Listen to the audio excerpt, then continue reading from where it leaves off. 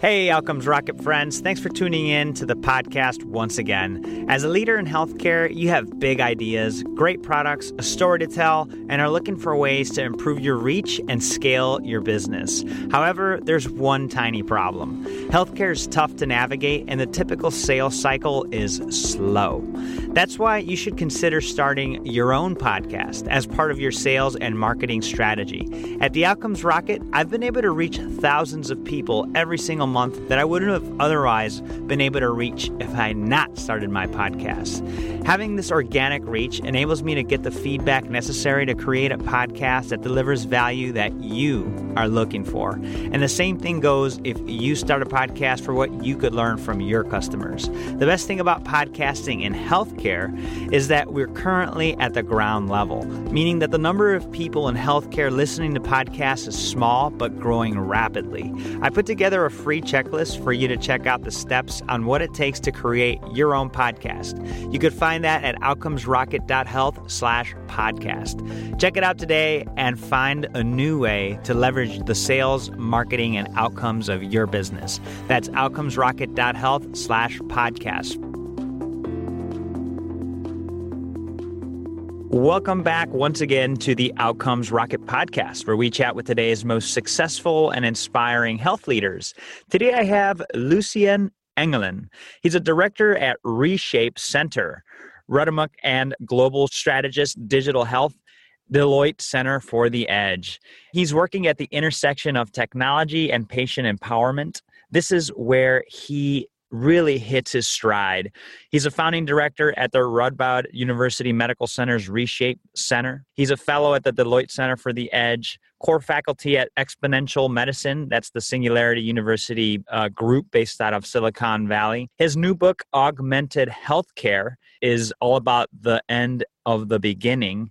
He thinks that we're at the end of the beginning of an era of creating awareness, pilots, proof of concept, etc., in the digital transformation of healthcare. He's done a lot from hosting TEDx conferences, speaker at the TED conferences, and he's delivered a lot of value through various different startups roles that he's fulfilled. So it's a pleasure to have Lucien on the podcast today, and I want to open up the microphone to you, Lucien, to fill in any of the gaps of the introduction that I may have missed.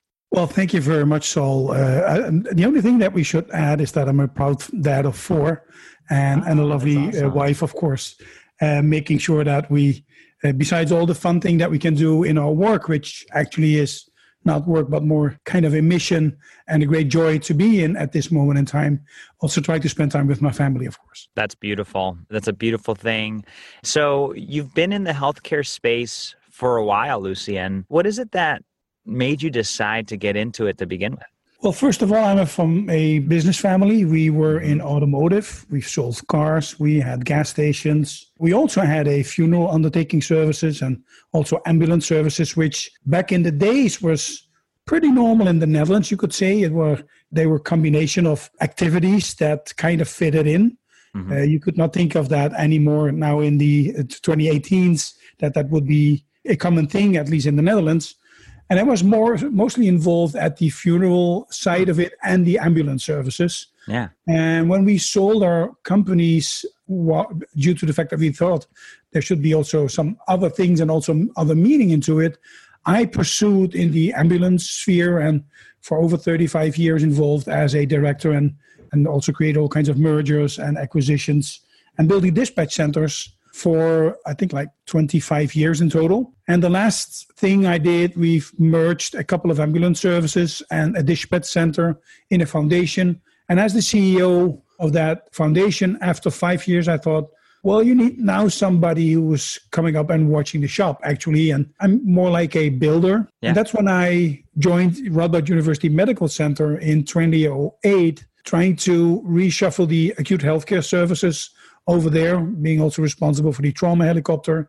By the way, made sure that the thing also was able to fly in the dark with this night vision goggles, which was an interesting project, nice. I can tell you. And gradually, also from my role as advisor to the executive board, stepped into healthcare innovation.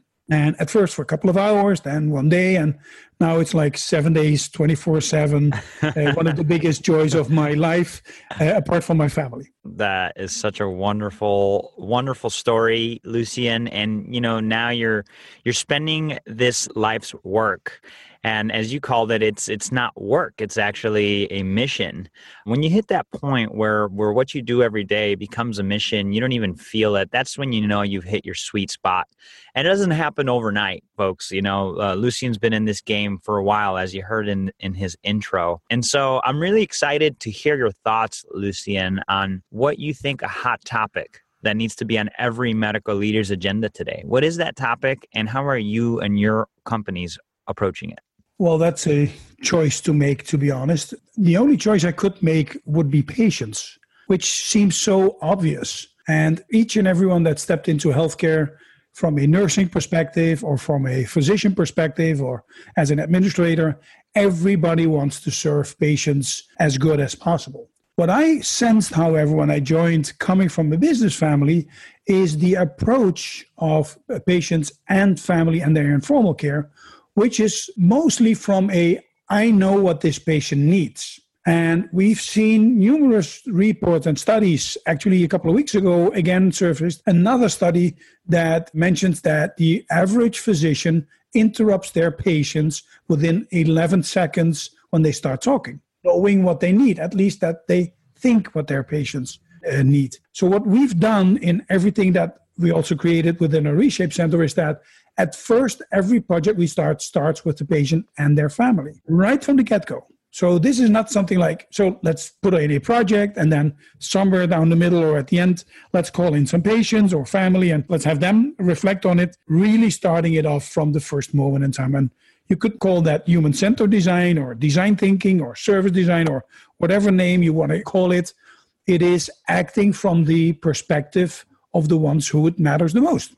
Yep. Which sounds obvious again, but the things we've seen is that with all good intentions in that medical process, often the strong signals about mechanisms of disease, about symptoms, and all kinds of other things get the most attention. And the weak signals, where patients share what their values are and what they like the most, often get tucked away.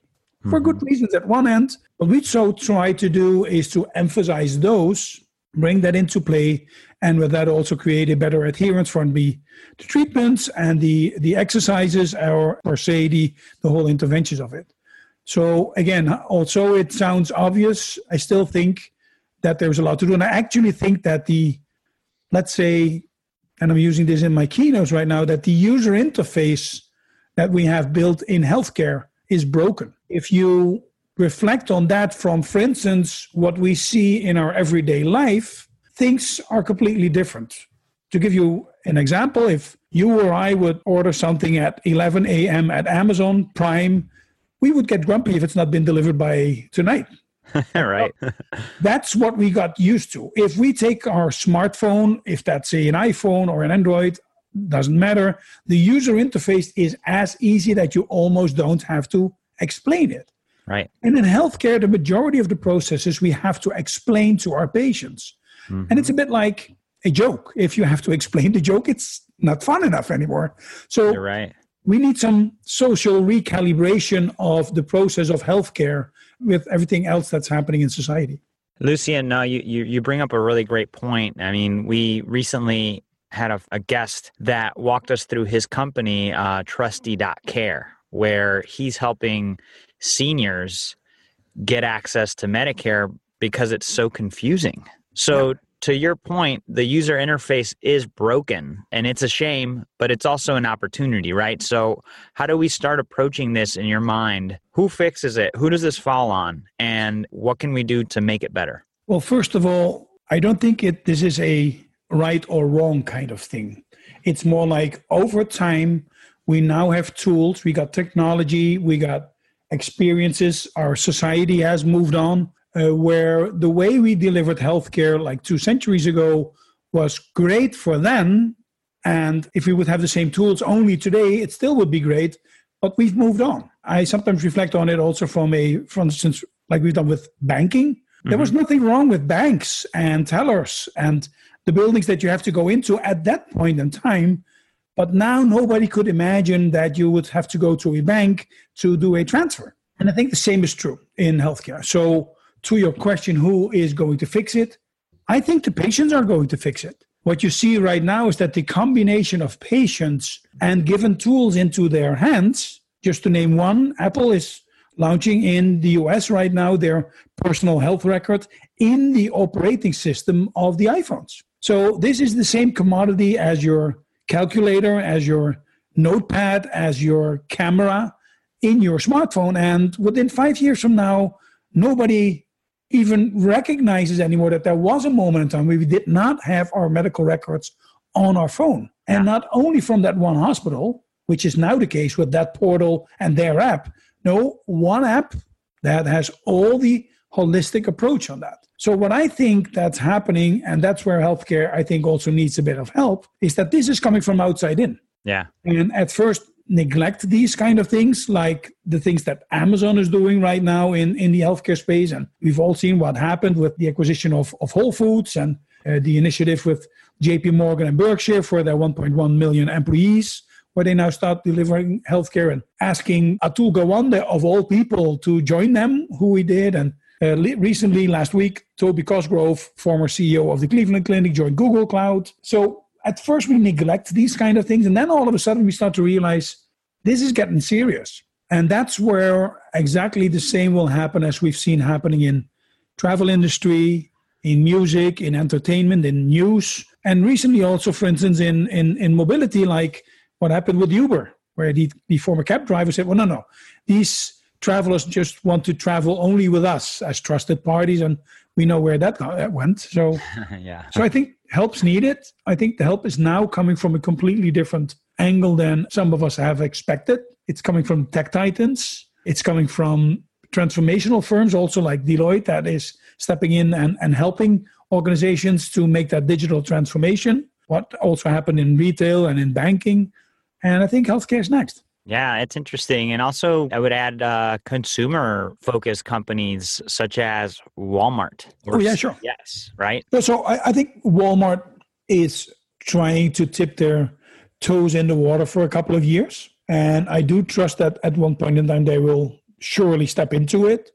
If I now, however, look into what Amazon is doing and the pace and the investments and the steps that they're making within a very short period of time, for my new book, I've created this graph where I pictured all the announcements of non-traditional healthcare players over the course of a year, with announcements of them stepping into healthcare. And that's getting pretty scary, I can tell you. That's really on an exponential curve right now.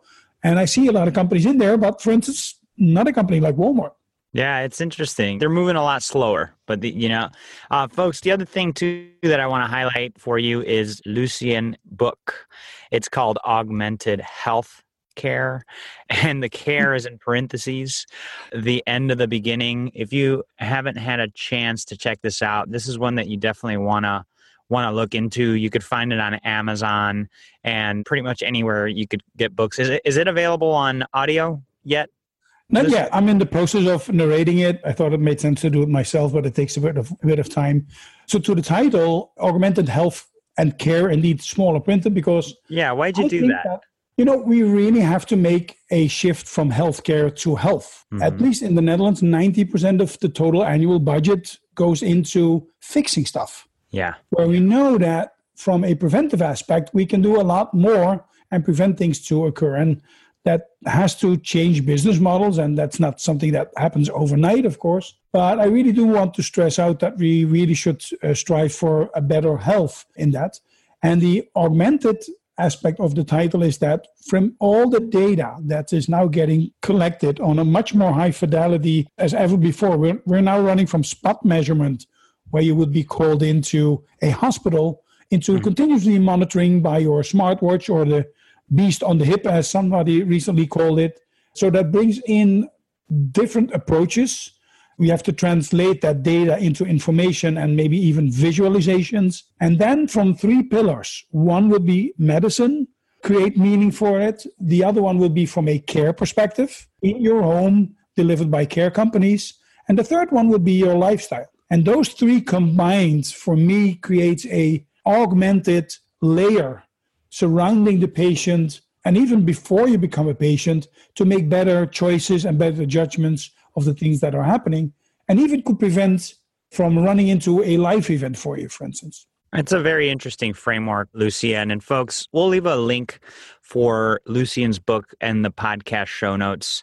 He definitely comes with a lot of different insights and experience that I think we can all pull a little something or a lot from. And so really appreciate you walking us through that, Lucien. Can you give the listeners an example of a time that you created results or improved outcomes by doing things differently? Sure. One of my favorite examples is, however, from a couple of years ago. Sure. This was at the early start of our Reshape Center, where one of my colleagues, who is a professor in medical oncology, stepped up to me while she was busy creating a outpatient clinic for adolescent young adults with cancer. So these would be kids in the age of 18 to 35, suffering from whatever kind of cancer, and they would have special needs. They would typically be too old for children's oncology and actually too young for grown-up oncology. Yeah. And not only in treatment, but also in the things that matter to them. This is an age that you start building relationships. It's about sexuality, it's about your work, it's about your education, finance, these kind of stuff. So she thought it made sense to create this outpatient clinic specifically for them on a nationwide scale. And she stepped up to me. She said, I need something digital. These kids are completely digital. And this is what I think we need. We need a website, and there should be side effects, and there should be treatment options, and there should be all kinds of things that she thought that were needed. And we said, sure. But so let's ask them what they need. And then she said, no, that's not needed. I know what they want. And we made a thing out of this, Saul. We said, there's no way we're going to build something first and then step up to them. We think it makes sense to first join them, listen to them thoroughly, what they need, and then facilitate them in building the platform. Yes. And this was really an argument where she kind of bent over and said, so I'm an oncologist for 25 years, and you're saying I don't know what my patients need? And I said, no, that's not the case. But maybe there's some of this, what I now like to call weak signals, that could help them and us to buy into that system. Yes. Where we could jointly create a bigger adherence. So in the end of the day, we've pursued together with her, and it's one of my big favorite friends ever since. And we've built that network, and that platform is now being enrolled nationwide, is now going to the UK and also into the Nordics. So that's awesome. As simple as this sounds, it was hard. This went almost up to the board, I can tell you. So this is not something from process. It's not about technology.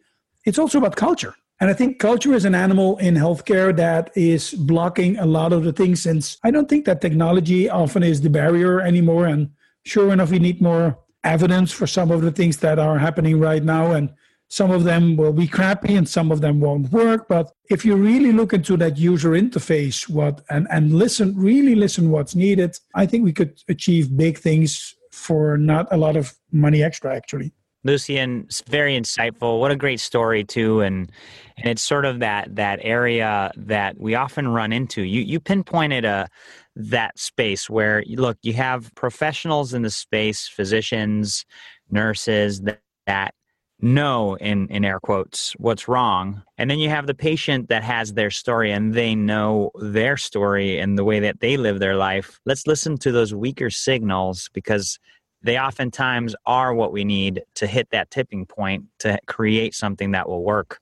And I ask the question a lot, Lucien, to our guests, like, tell me about a time that you had a setback and what you learned from it. And one of the things that comes up so often, Lucien, is this exact example that you gave, except the opposite, where they built it and nobody came. Go figure. Yeah. And it happens so often. So I've got to ask, you've been around the block several times, you know the game.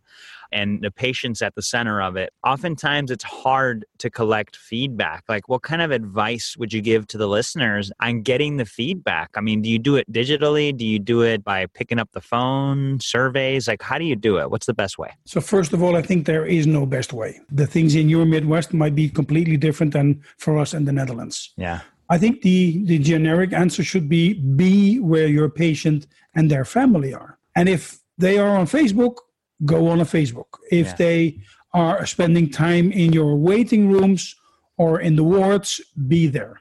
If they are in an age or in a situation that you know that they're heavily involved on the internet or in fora, be there. Yeah. If you know that they are using apps. So my answer would be not a typical one. It's more like be there where they are. And one of the things we did actually was that I really wanted to make sure that we got this right. So I appointed the very first chief listening officer in healthcare back then, which is in 2010. Her name's Corinne Jansen. And she did a tremendous job in being able to just listen to what patients have to say. And every project that we would ignite would start with her working on that. But from that start, we figured out all kinds of other constraints that they have in all the other processes, like in the onboarding for outpatient clinics or the pre-op or post-op kind of things. So making sure that you have that listening part good is, I think, the most important one. And the interesting thing is, if you ask patients to join you in such a process, we've never been disappointed by the outcomes. Yeah. We've never been disappointed due to the fact that we had too little or too less patients for it. They really love to help us improve healthcare. So we're using all that tools that you just mentioned, but completely different in some sectors. Sometimes from demographics, sometimes from location-based, sometimes from disease-based, that it makes sense to do something different or use something different technology. Lucien, so insightful. Be where they are, folks, and there's no one size fits all. And I recently had Corbin Petro. She's the president CEO at Benevera Health. And she told a story when she was a youngster. Her dad was in government in Ohio. And she remembers one summer attending 72 different county fairs in Ohio. And she went and got to know the perspectives of the constituents of the state. And the insight was that everybody was so different. And it takes me back to this political campaign. In politics, people go where they are and get those insights. And such an insightful comment, Lucien. I really appreciate that. And I think the listeners, if you got what you should have gotten out of this, you will find it very insightful. If you missed it, maybe you got distracted, hit the rewind button by 30 seconds and start again because this was really good. Lucien, how about on the other side? You want to share a setback that you had and what you learned from it? Oh, yeah. So again, this is a choice to make because there are so many. Maybe the best thing is, so it's now 2018. In, I think, 2012, we've seen all kinds of new technology come up, like the iPad, for instance, where we would be gimmicking and laughing and making fun out of the fact that I could video call you from that tablet. And first playing and fiddling around with it, also said, wait a minute, what if we could use this technology for bringing in patients that don't have to be here physically all the time? And it really is an energy drowner for a lot of patients to come from their home to the hospital. And we all know how that works. So to picture the historical setting, let's call it like that, those were the days where we had these Polycom video conference systems in the boardroom that cost like $20K. And the only thing you could do with it after you've called in an IT specialist was to phone and call a different university medical hospital if you got things right. So that was the setting back then. So we said, wait a minute, if this technology is able to help, why not try that? So we went on a stroll, as in, are there companies already doing that? And it was early days, technology was crappy, but also there was no reimbursement, as you can imagine, for that. Legislation was counterproductive into it. No certification or whatsoever. So it took us like 4 or 5 years to create a product together with some companies that was kind of stable enough to do it. We were able to convince the government and the healthcare insurance that they also had to put in a tariff to make sure that it doesn't matter anymore if you come in real life or through a video conferencing, because in our system, if you would sit at our desk, that would be reimbursed. If you would call in through video, it wouldn't. So we were able to even change that. We were able to create certification schemes for it. And actually, I think we've got everything right. And then we thought, so now it's going to hit the road. And it didn't. It bluntly didn't. And actually, it's now 2018, and it still doesn't. So if you look into it, there's evidence enough. There's no barrier anymore in terms of reimbursement. There's no problem at the patient side, because they would say, hey, guys, I'm having a video conference with my grandkids or family or colleagues twice or 3 times a week. Why can't I have the same with my doctor? And we've tried everything. We've built rooms specifically for our professionals so they could sit in there, great audio, great lighting, everything top notch, and still they are not using it. So the setback occurred from 2 different angles that we weren't aware of. First of all, there still is a 40% administrative burden for our colleagues. So they're almost more in administrative tasks than seeing patients. Mm-hmm. And they have the feeling that this is something also in that perspective. They have to do a lot. It's not when you just have your outpatient clinics, it's one patient after the other. You're being used for it, you're being trained for it, everything fits. The second thing is that the culture of patients changing the schedule and also the pace of professionals was also something that we underestimated. They thought that now the patients are making and steering my schedule, and basically they're not, because we have created a completely digital waiting room for that. So although we had some training in that, we really had to recognize that this will take a generation, actually. And this will take a generation, even though each and every one of them has multiple video calls a week with their colleagues, friends, family, what have you, but still not with patients. So they often say, well, my patients don't want it. And that's the interesting thing. In the Netherlands, 76% of the patients say, yeah, sure, let's do it. I'm fine with it. And now there are actually patients calling into healthcare insurers, patients who are self-employed, that would say, wait a minute, this would cost me $800 a day to take a day off to make sure that I can get into the hospital for this 10-minute visit. Why not run this video conference? So now patients are really stepping up and demanding this at their insurance organizations and also at physicians. Very fascinating, Lucien. And then you get to the thought process of, okay, so there's some chokeholds from the provider perspective and the practitioner. What about practice innovation, right? You've seen a big shift to direct primary care models. Is this an opportunity for them to say, hey, you know what? We're willing to do it? Absolutely. But the same applies here as well. These guys and girls are trained for like 7 or 17 years to do it in a particular way. Secondly, they have been used to mitigating risks. Of course, they have to. They're physicians, they're professionals, they're nurses. So this is not an easy thing, of course, that you're running into. And this literally physical distance running through technology is something that just takes time. And the same also will be in terms of shifting in business and process models. And in terms of primary care, I could easily imagine that this is going to happen more and more. But I kind of lost it's not the confidence, the idea that this is going to be a quick fix, which is not. Although it could be a big fix for a lot of things, let's be honest. Yeah, no, super fascinating and a great example of just when you think you had all of the factors figured out, there could always be more, and always a great lesson. Now, what would you say one of your proudest leadership experiences in medicine has been, Lucien? Well, I think that was the one that I've shared earlier on with our adolescent and young adults. I think that's one of the examples that really stands out, because it also set the bar for us, where we say, so if this is the case, then the changes that we can and have to make are simple. They're not easy, but they're simple. We often tend to think that it's way more complex than it is in the end of the day, but the complexity of all the constraints as in reimbursements and different silos that we've created in healthcare.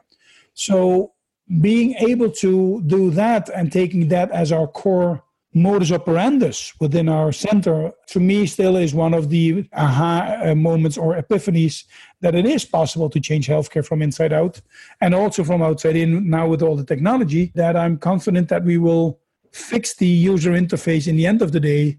And by fixing the user interface for healthcare, also creating the HUX, as I like to call it, the healthcare user experience for a lot of people. And actually, I often talk about my 4Ds, where healthcare is changing. The first D would be the localization of healthcare, that we're now able, with technology, deliver healthcare from a different place and moment and time. The second D will be about the democratization. The citizen or patient will have way more data than we have. As a university medical center, we only have like 5% of the data of our patients. The rest is outside there. And patients are now gathering that themselves. So we will take a subscription on the data of patients, as opposed now we give them access to a bit of our portal and our portion. The third D would be about digital. And that's not only about the technology framework, but also about the speed. You know, in the early days, we needed a missionary and a boat to get something from Europe to Africa, and now we got YouTube. So the adoption rate in the end of the day from citizens and patients is dramatically increasing. And the last one, the last D, would be about dollars. And this is about big companies trying to get a foot between the door, investing tens or even hundreds of millions of dollars to make sure that they become part of this journey that we call health. Yeah, such a great, insightful framework that you provided there. And it's super interesting to hear how you've created stages for each one of these successions in health. Getting close to the end here, Lucien, let's pretend you and I are building a medical leadership course on what it takes to be successful in the business of healthcare today. It's the 101 of Lucien Engelen. And so I've got 4 questions, lightning round style, followed by a book that you recommend to the listeners. You ready? Mm-hmm. What's the best way to improve healthcare outcomes? I think the best way is to co-create healthcare right from the get-go, together with patients, family, and informal care. So the whole system in the room. What's the biggest mistake or pitfall to avoid? To assume that you know what patients need. Love that. How do you stay relevant as an organization despite constant change? Be curious. Look over the fence. Make sure that you take your nose also into other industries. So make sure that you have crossovers. Go and visit a conference that has nothing to do with healthcare. Go into a plumbers association. Really so. I'm very serious about this. We tend to go to conferences where we know what is going to happen. Yeah. We're not even close to being challenged anymore. Go to a conference of a completely different sector in terms of neuromarketing or God knows what. So have you done this recently, Lucien? I'm doing that once or twice a year, and I'm challenging each and everyone in my team to do exactly the same. The thing is that you will come back with insights that you would never have had if you just would stay in your posse conferences. That is so interesting. Go out, stick your nose in somebody else's business, and be amazed of what you can learn from that. I love that. That is so out of the box. I love that. The last question here is, what is one area of focus that should drive everything in a healthcare organization? The experience. So healthcare is not Disney, although I dearly love the work of Fred Lee, who was also one of my speakers at one of my first TEDx's, who wrote the book, What If Disney Ran a Hospital? A hospital is not Disney World, but we could learn tons of hospitality. And we just more and more are running that. And we now see that we have onboarding processes that are very similar to our experience when we book a flight, which we're used to already. So the experience that patients, family, and also their visitors have is one of the areas where I think that we really should be able to drive the change for. That is wonderful. Folks, you could find all of these questions and answers on the website. Particularly Lucien's podcast page is outcomesrocket.health/Lucien. That's Lucien. What book would you recommend to the listeners, Lucien? Well, that's an easy one. I think it should be a standard work for each and every one working in healthcare. Eric Topol's book, The Patient Will See You Now. I think that Eric is not only the godfather of digital medicine, but also is able to guide us and has guided us for numerous years into the change that's coming up in healthcare. If you also take into account the things that he has seen also as a physician himself and the great stories that are also in that book, that should be definitely on your desk right away. Amazing. We'll definitely put that on, Lucien. For those of you that have not read it, it's an amazing book. Of course, apart from Mr. Lucien's book, Augmented Health. Lucien, we're here at the end. I'd love if you could just leave us with a closing thought and then the best place where the listeners could follow your work. Yeah, we're at the end. So again, the subtitle of my book is The End of the Beginning. It's a tongue-in-cheek to Winston Churchill's statement, of course. Be amazed about the change that's coming up. A lot of people think that we're in the midst of it or at the end of it. We're not. The overhaul of healthcare from a traditional service being delivered as separate interventions from different silos is going to transfer in what I like to call HaaS, which is health as a service. This will not come overnight. We will underestimate the speed of it, as Roy Amara always said, but we will overestimate the speed that it comes, but underestimate the impact of it. And I think that's something that we all really should take into account. I got like 13,000 colleagues, and I really would love to have them to have a relevant job in 10 years from now, but that won't come easy. We really have to make sure that we'll recalibrate with society. A great thought there.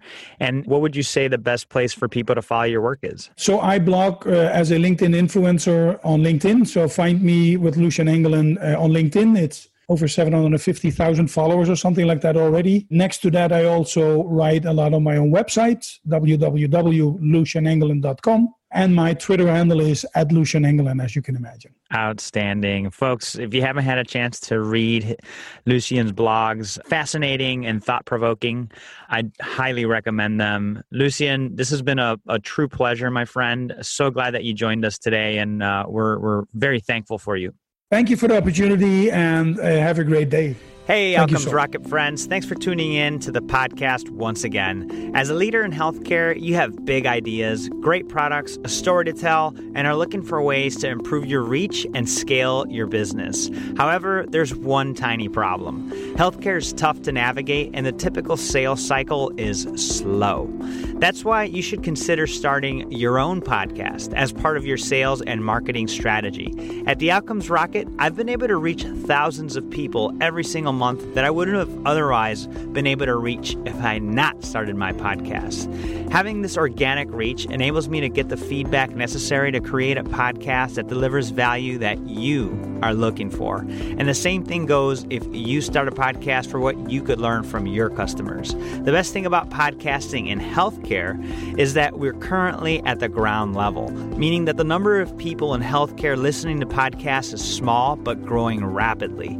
I put together a free checklist for you to check out the steps on what it takes to create your own podcast.